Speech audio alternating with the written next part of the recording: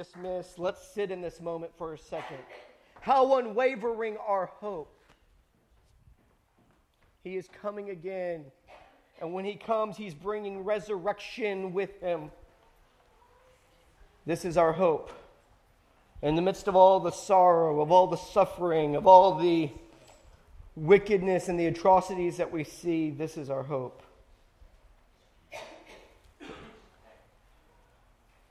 Bow with me.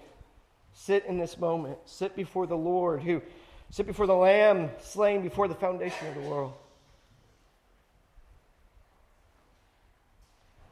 Sit with the Lion who looks like a lamb, who acts like a lamb.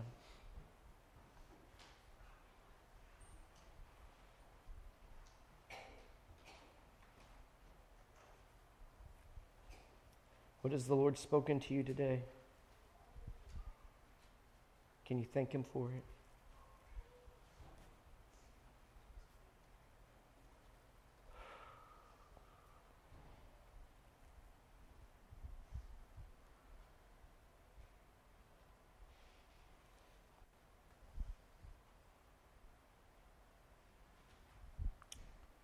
Be still, my soul. For in the midst of all that we see that is ruinous and rebellious, Jesus lives and he reigns. He is, and he will forever be, the King of Kings and the Lord of Lords.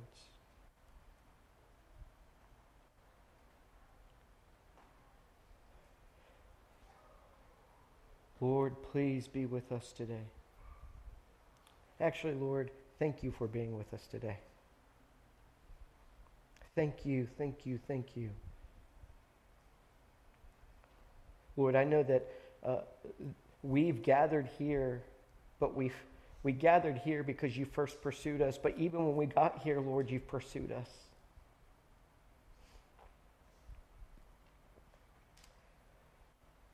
Thank you. Lord, fill us with the truth we need today. Fill us with the hope we need today. Fill us with patience and kindness and gentleness and temperance. With your love, with your Spirit today. So that we can live as witnesses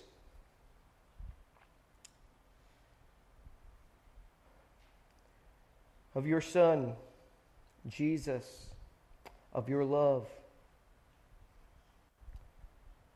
and of your Spirit's power in this world, despite all the hostility, all the rage, all the wickedness. Lord, let us live as light. Lord, as we come to your word, speak through your word. Speak through me. Please clearly speak through me. And Lord, equip us. This is your time. We submit ourselves to you. We pray these things in Christ's name. Amen. I'm tired. And I'm not tired because I am 39 today. I know, y'all are surprised. Y'all thought a much younger man was standing before you. It's the dashing good looks, I get it. No, I'm tired. Tired of the news. I'm tired of the news that we saw on Tuesday.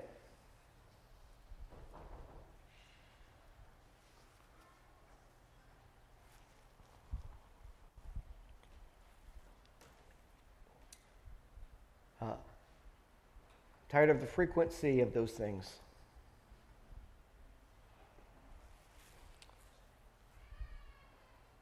I'm tired of the church not being the church, or the church being a haven for predators. I don't know if y'all saw that news. It's not news anymore, is it? My wife aptly said, because the Chronicle, I think their title for their report was "Bombshell Report of the SBC and how they've covered up sexual predators, how they've silenced victims." And my wife aptly said, "If only this were a bombshell."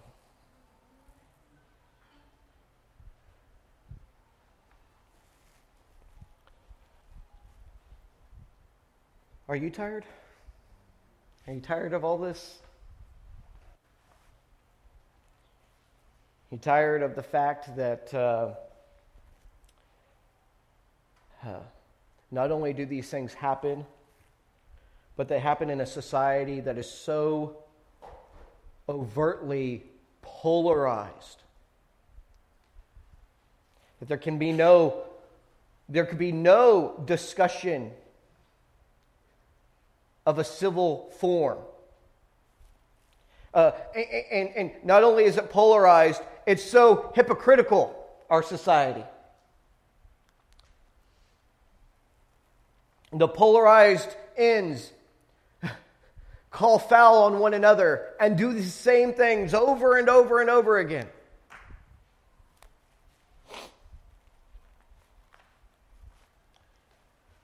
So yeah, I'm tired of those things, and I'm sure you are tired too. And I think about this this morning, and I think about this weekend being Memorial Day weekend, and it's a weekend in which we are considering and we are to honor those who have laid down their lives in service of our country.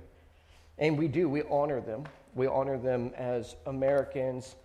But really, as we sit there and we take a step back as Christians, we go, America, it's my country, but it's not my country.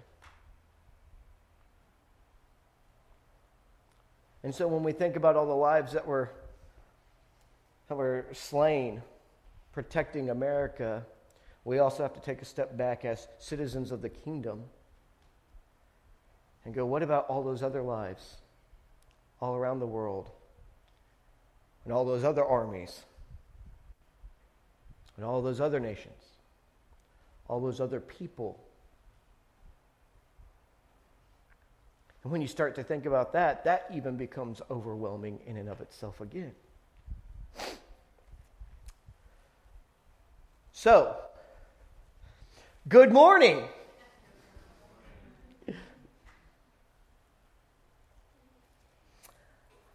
I imagine that the weariness that I experience, that you experience, that we experience collectively when we think about all of this sorrow and lewdness and lasciviousness and oppression and exploitation.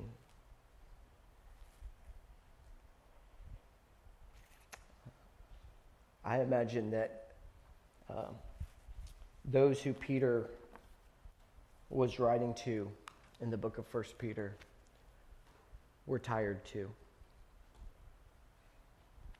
They were weary. In the book of 1 Peter, we have very early on allusion to the reality that the audience addressed there. The disciples of Jesus who are addressed there in this letter have been under some heavy persecution. We find it there. He says, listen, his very first opening to them, he says, "Blessed be the God and Father of our Lord Jesus Christ, who according to his abundant mercy hath begotten us again, has given us new life, a new birth, born us again unto a lively hope, by the resurrection of Jesus Christ from the dead. Blessed be God who's given us this new birth. Blessed God who, because we are born into his family, we have an inheritance that is incorruptible. It's undefiled, and it does not fade away, and it's reserved in heaven for you, and it's kept by the power of God through faith and salvation, ready to be revealed in the last time. He says, blessed be God. He says, for all these gifts, he says, and you greatly rejoice for these things, though now, for a season, if need be, ye are in heaviness through manifold temptations. Many, plenteous, a whole lot of temptations. Now, what do you think about whenever you think about the word temptations there? Stealing the cookie from the cookie jar? That's a temptation. But let's think about it a little bit more deeply. What are the temptations when you are living subject to principalities and to powers, to authorities that are corrupt? I don't think we have to imagine too far, because we live in a land where we are subject to corrupt rulers. So what's your temptation in those times? Is your temptation to join a tribe so that you can get rid of the other tribe? And then justice will flow because we got our act together, unlike those guys and those gals. Is your temptation to throw your hands up in the air? Well, if this is it, if this is how it's going to be, why am I even resisting it? Throw your hands up in the air and let's get on with the party. I think about this. Did y'all see that thing between A&M and Alabama? Okay, so in college football now, they have finally decided that they could pay the athletes for using their images and likenesses. And so A&M has had the best recruiting class. This like historically, it's just their football recruiting is amazing, and it's all because guys with the name of Jimbo are amazing, right? Right. And Nick Saban, man, sometimes whenever I see these wildly successful people be the most petty babies, it drives me crazy. It's like watching Michael Jordan's Hall of Fame speech. The guy reached to the heights, and he had no grace at all in his victory.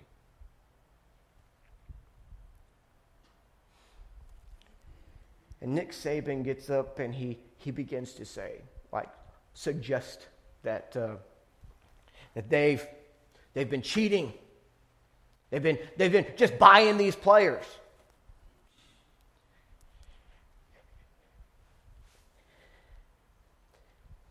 And I was listening to some discussion over this stuff, and Jimbo Fisher came back and he said, well, there's going to be some stuff that comes out of Nick Saban. You know, he's acting like he's so clean and whatever. And I was listening to some discussion on sports radio about this stuff because, you know, this is a good way to waste your life, your brain power. But whenever they were having this discussion, they were saying there are all these these secrets that go on in coaching, and there's just these unwritten rules, like you don't share the secrets, And it's like these little ways that people kind of cheat, and get ahead a little bit. But everybody, it's a gentleman's agreement. And I was thinking about this. I was thinking, how many of these coaches came in and said, I'm not going to do any of that stuff. We're not going to have to buy our players. We're going to find men of character, and we're going to develop our team. We're going to develop their speed, their agility, their quickness.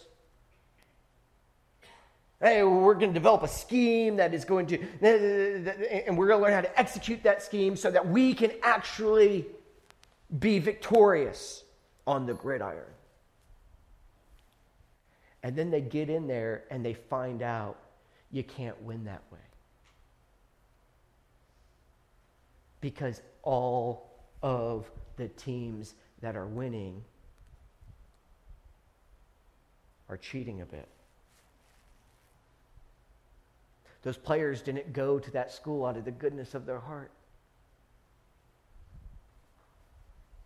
They went there because they offered them more whenever nothing was to be offered except for a scholarship and a chance to play.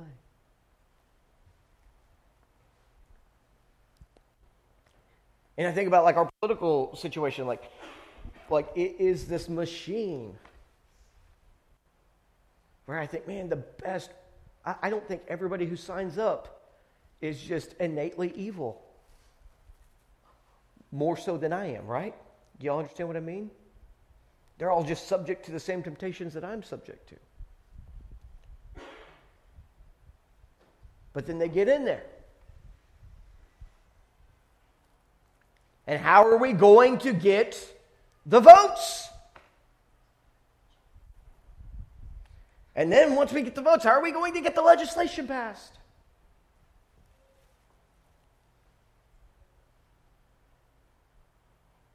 And they said, man, we're doing this for the people. And then we find out that there's things that the people want that they're not doing anything about.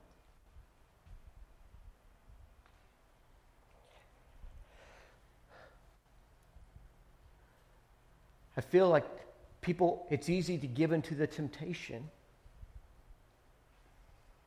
Throw your hands up and go, if this is how you play the game, let's play the game. So, I'm tired of these things. I imagine that this group of disciples was tired of these things. And Peter has to address it early on. Hey, listen, you still have some great hope awaiting you, but I know right now you're going through a lot of temptation.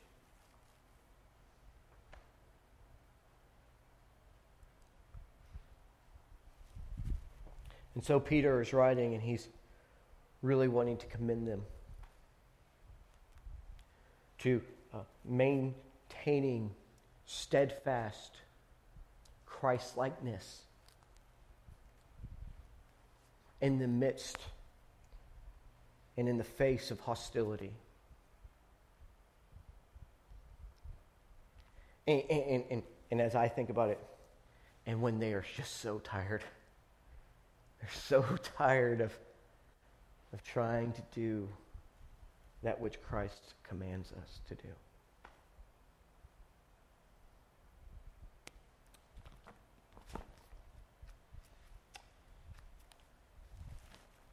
And so today, I want to read a passage out of this text and make some comments on it.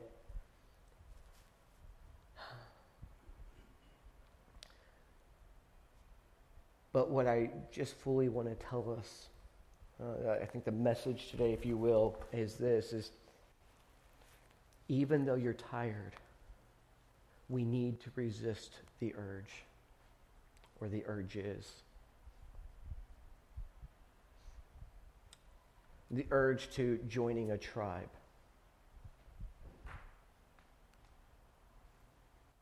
And making an enemy.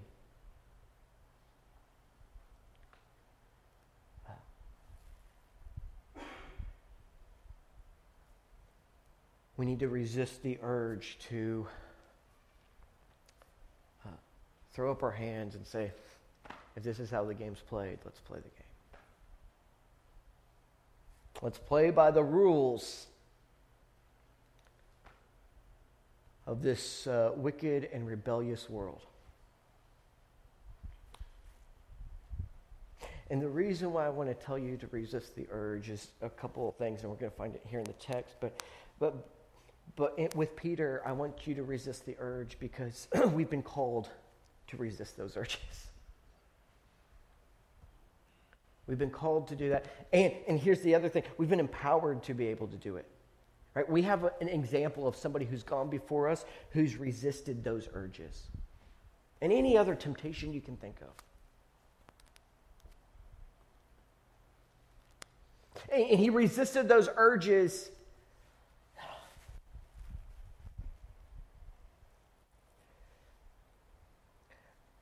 not as an innocent bystander,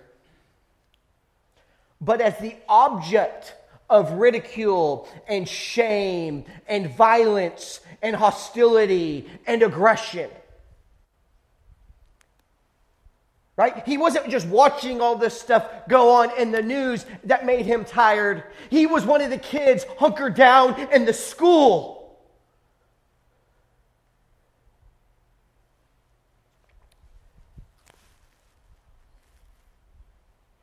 He was this 16-year-old girl whose pastor decided that she was there for his pleasure. He resisted the urge, not just being tired of seeing it all happen and unfold. He resisted the urge while the enmity was against him. And when we know his story and know that one has gone before us who was just like us, that's a key here. You can't think about Jesus with the S on his chest. He's not from some other planet where the only thing that can get him is kryptonite. He came in flesh and blood as a human, just like you and me. He was empowered with the same Spirit of God that we've been empowered with. He was fully human. So this was not like, hey, he was tempted, but he wasn't really tempted. No, he was full on tempted in every way which you and I were tempted.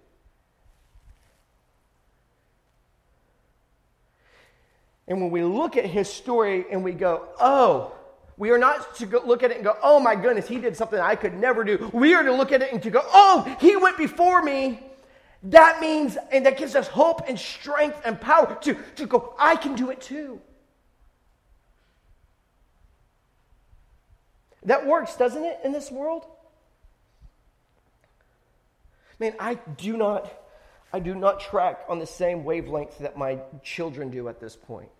And what I mean is this, I hope I don't, right? But what I mean is this, is you cannot tell me I can't do something. There's not ever been something that I've looked at and said, oh, I just don't know if I can do that. I'm not wired at all that way. Maybe it's because I was always little growing up. Now I'm so big, I just kind of held on. But maybe because I was so little and it was like I felt this need to maybe prove myself at every step. I don't know what it is, but I thank God for it because it's not of me. It was of Him that I was given this kind of nature to say, hey, this is why at 25 years old, whenever a church calls me to pastor, I don't go, oh, I can't do that. I go, yeah, I'm ready, baby. Let's get this going. And now at 39, I'm going, what was I thinking? I couldn't do that. I still can't do it. Don't amen that. Do not.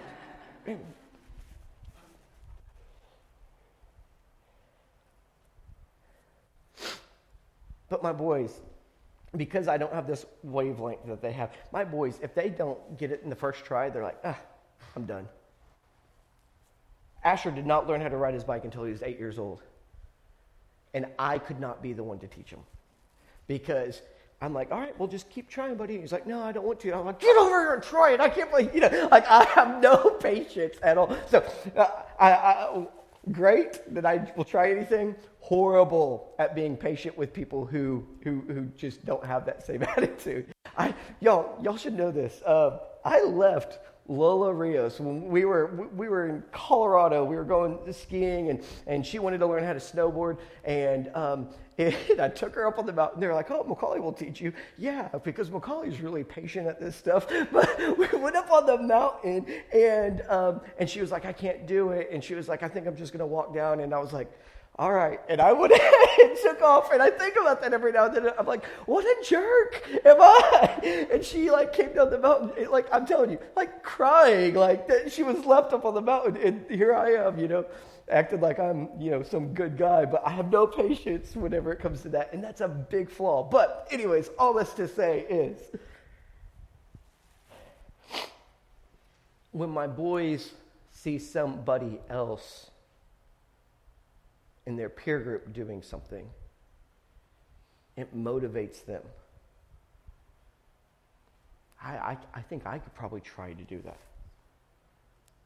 And so we have power, and not only are we called to do this, we have power in that we have this story of God become flesh, full blood, fully vulnerable and susceptible in all the ways that you and I are vulnerable and susceptible. And not just passing by and seeing wickedness, but being the target of wickedness, of hate, of hostility, of aggression. And withstanding it. And here's the thing, I don't think we think about that as much as we need to.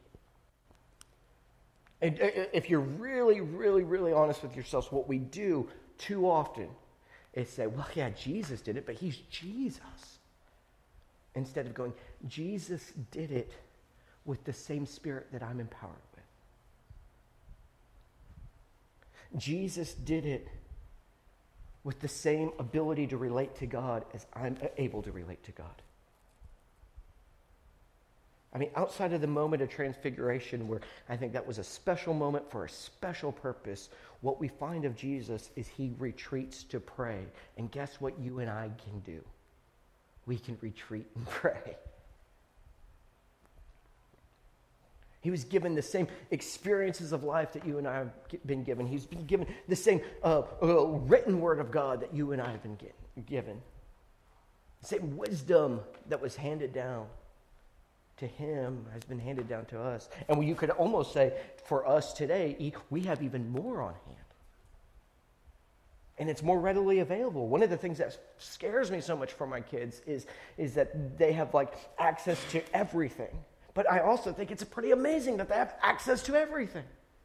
They have a question and they want to study something and they want to find it out. They can go and they can, learn about it. And the good thing about my boys is where they lack in drive, they are brilliant. And they don't get that from their daddy. And they really don't get it from, they get it from their mama, right? No. They're bright and they're curious and inquisitive, and I love it. So see, that's what you do. You have to say a good thing after you say. And then here's the last thing that I want us to see, and we're going to see this, we're just going to run through the text. I'm doing kind of my preaching at the front, and then I'll do some more preaching at the back, and then after that I'll do some more preaching, all right? If y'all know me. But no, I'm just joking. I'm going to really try to stay on this morning, but here's the last thing that we're going to see. And this is what I want us to understand about it. Not only are we empowered with this story, we're also empowered with the Spirit, so I want us to keep those two together. But as we were singing the songs today,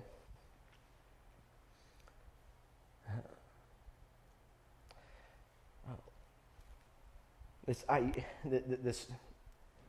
truth, this reality just was kind of pressing in on me. And here's the deal is Jesus, the truth of the matter is Jesus didn't join up with the tribe because there was no tribe to join up with. And what I mean by that is all of us are part of the problem.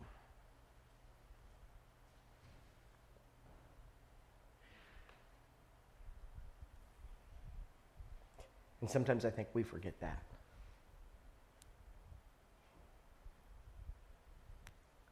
We forget that maybe we didn't take an AR-15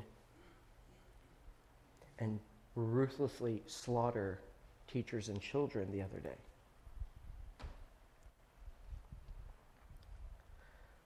But when my son was trying to ride his bike, I demoralized him.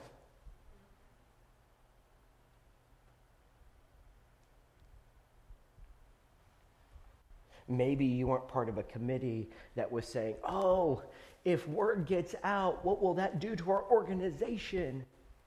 Let's cover it up.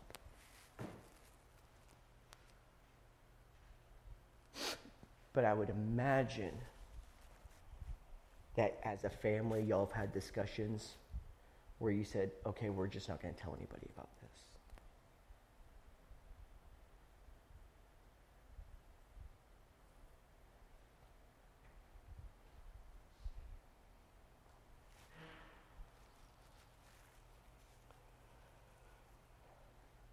And here's the thing about that. Is when we've come to the text, what we have to fully embrace is Jesus. Jesus did what he did because he was pursuing us. He didn't join a tribe because there wasn't a tribe to join, but he did what he did because he wants every last one on this planet who has been and who will be to know that he is not against them, he is for them.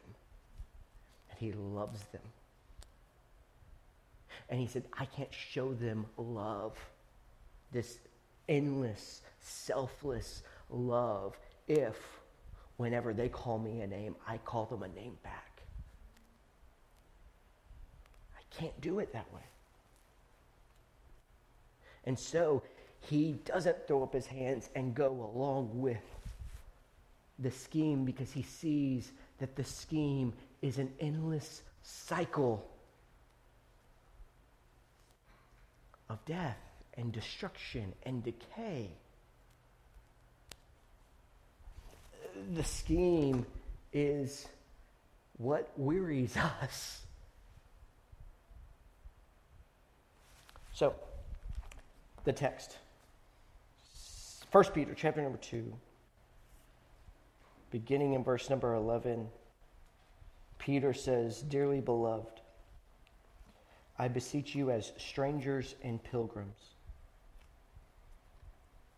Strangers and pilgrims. Let's hold on to that identity.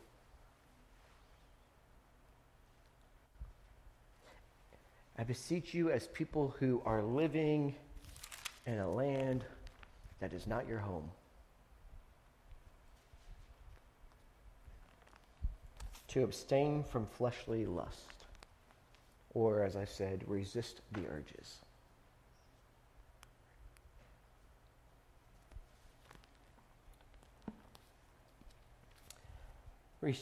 Abstain from fleshly lust which war against the soul. Have your conversation or your lifestyle, the way you conduct yourself, honest among the Gentiles. That whereas they may speak against you as evildoers, they may by your good works, which they shall behold, glorify God tomorrow. Today, later today. You're going to do one good thing and everybody's going to see it and go, oh my goodness. In the day of visitation. Now maybe he thinks here when Jesus returns on that great day. Or maybe he thinks whenever the Holy Spirit breaks through like he did on the Apostle Paul on the road to Damascus. It's hard for you to kick against the pricks any longer, isn't it, Paul?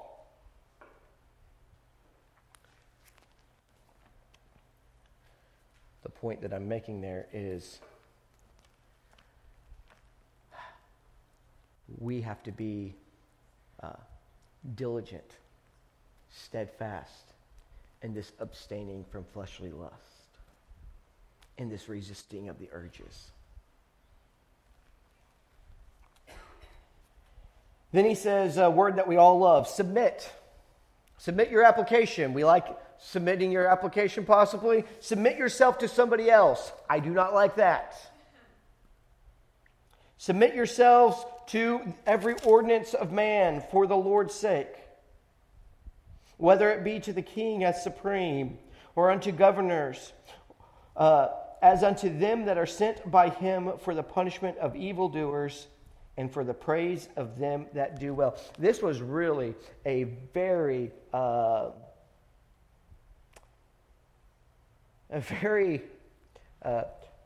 hopeful word about government. Not only today, but in his day.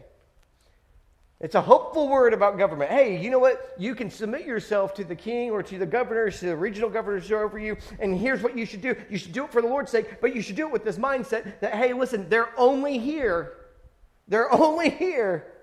to go against the people who do evil. And they're only here to uphold the good citizens.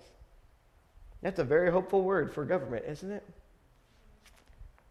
But yet Peter, under the power of the Holy Spirit, encourages disciples of Jesus who were being persecuted as evildoers, even though they weren't doing wrong. He encourages them to submit.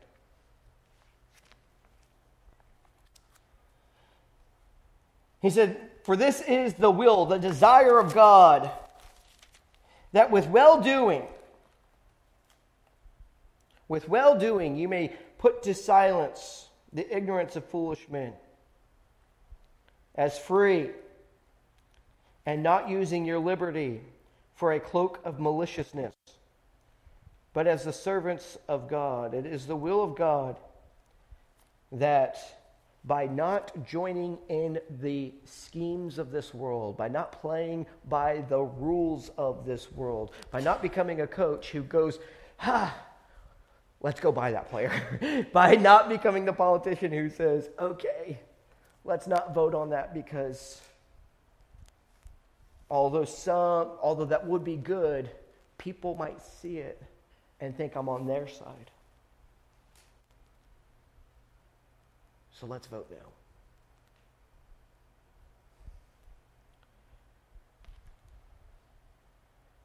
Do not go along with the exploitative, oppressive, unjust ways. It's the will of God that through justice and equity, kindness and gentleness, that through love, are you doing good to others, those who deserve it and those who don't?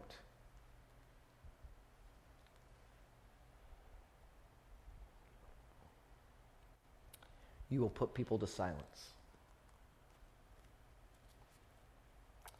Verse 17, honor all men, love the brotherhood, fear God, honor the king. Servants, be subject to your masters with all fear. Two words that we don't like. We don't submit. We don't like the word servant. If you do like the word servant and you think, oh, well, I'm just a servant leader, be treated like a servant. That's one of the best quotes I've ever read. If you want to know how humble you are or how much you love to be a servant, tell me what it's like whenever you are treated as one. Servants, be subject to your masters with all fear, not only to the good and gentle, not only to the ones who are good to you, but also to the forward. For this is thankworthy, if a man for conscience toward God, if a man out of a zeal, out of a desire to please God and to serve God, out of a love for God, if out of this he endures grief and he suffers wrongfully, that's worthy of thanksgiving and praise. Celebration. then he goes on to verse 20. He says, what glory is it if when you are buffeted for your faults, you shall take it patiently? There's no glory in that. But if when you do well and you suffer for it and you take it patiently, this is acceptable with God. This is what God looks at and says, good on you.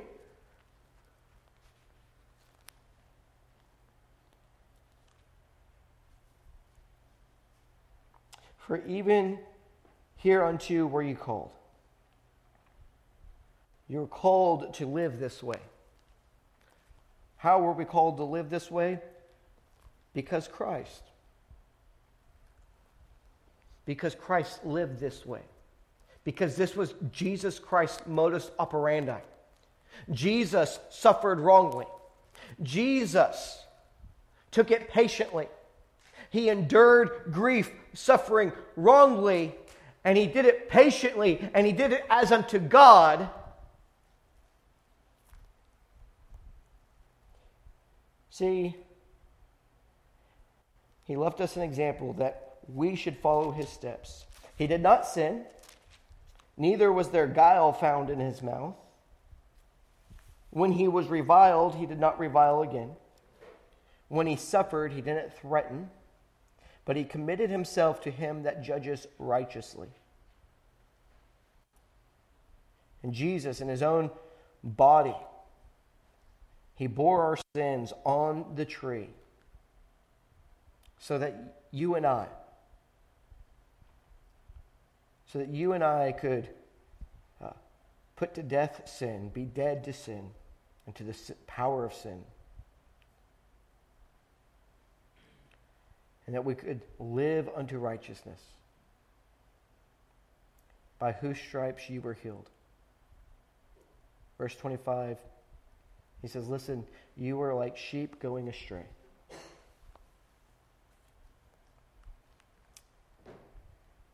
But he left the 99 and followed you.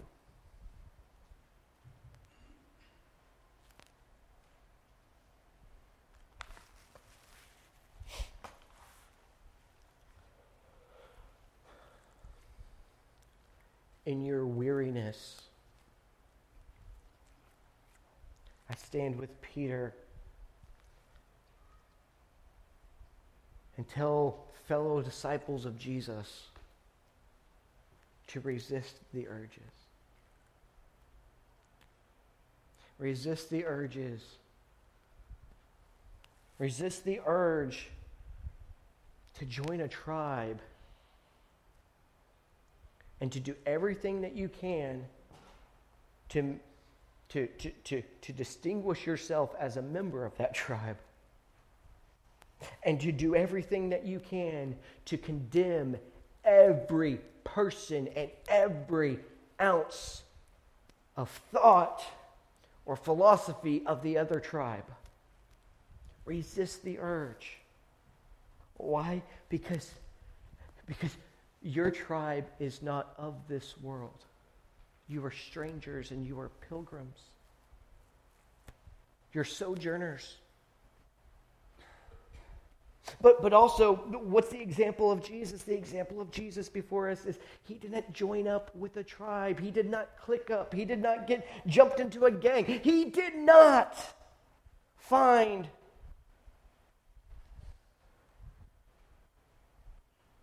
a group and say, they got it all together. And look at everybody else and say, you got it all wrong. Jesus came and he organized a new way.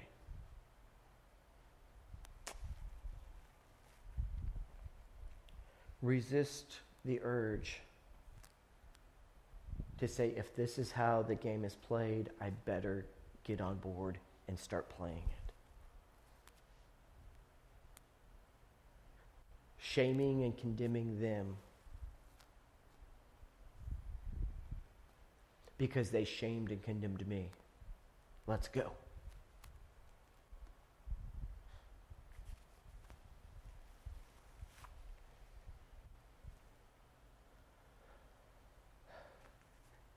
Jesus not only gave us this example, but here's the deal. the reason why he did this was because he was pursuing us. He laid down his life, not just as an example of this is the way to go, although that is a big part of what he was doing. He also laid down his life so that he could ransom us.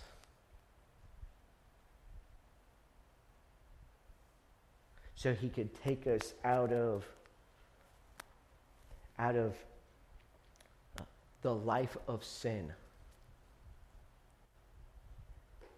And he could birth us into the life of righteousness.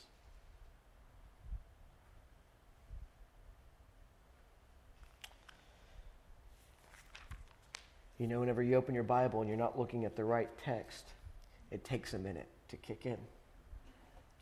Yeah. He pursued us so that we could die to sin and we could live unto righteousness. He took the beating, the pain, the punishment.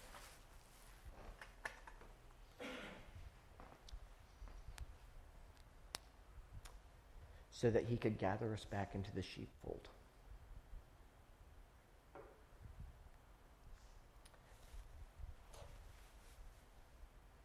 And so it's not just our example,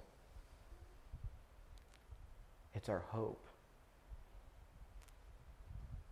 He did it, and that means that you and I,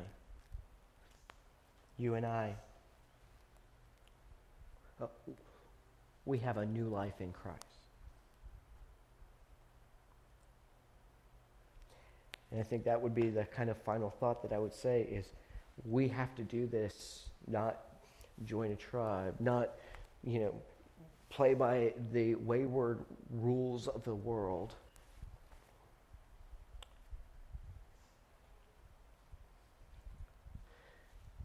Because we understand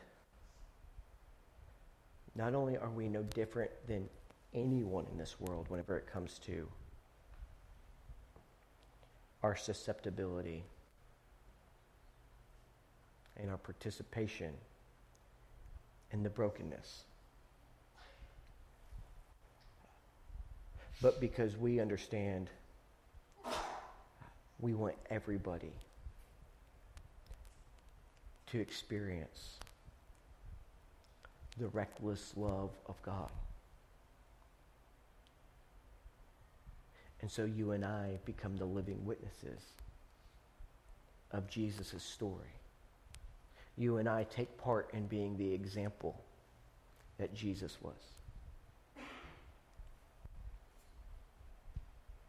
So my brothers and my sisters,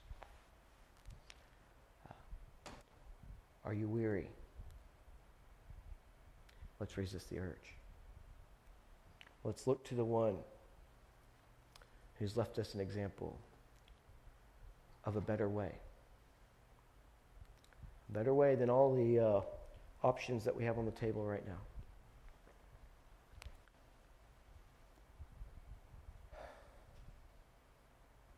And let's do it because he loved us. And let's do it in love of others. And with that, I say, amen. Will you bow with me? Lord, I love you and I thank you for who you are. God, I thank you. I thank you for the better way. Lord, though I know this way, though it's been taught to me, though it's been modeled to me and exampled to me throughout my life, Lord, I confess that I don't often or always or often follow the way. I don't always love people the way that I'm supposed to love people. I'm not always patient. I'm not always generous. Lord, sometimes I look at people and I make them the enemy. And instead of blessing them, I curse them. And so, Lord, I confess this morning that though I know your way, I do not always follow your way. And my prayer this morning is that you would help me, that you would empower me and equip me, Lord. That you'd keep your Son's example and your Spirit's power alive in me, so that this week as I go, that I will follow your Son Jesus,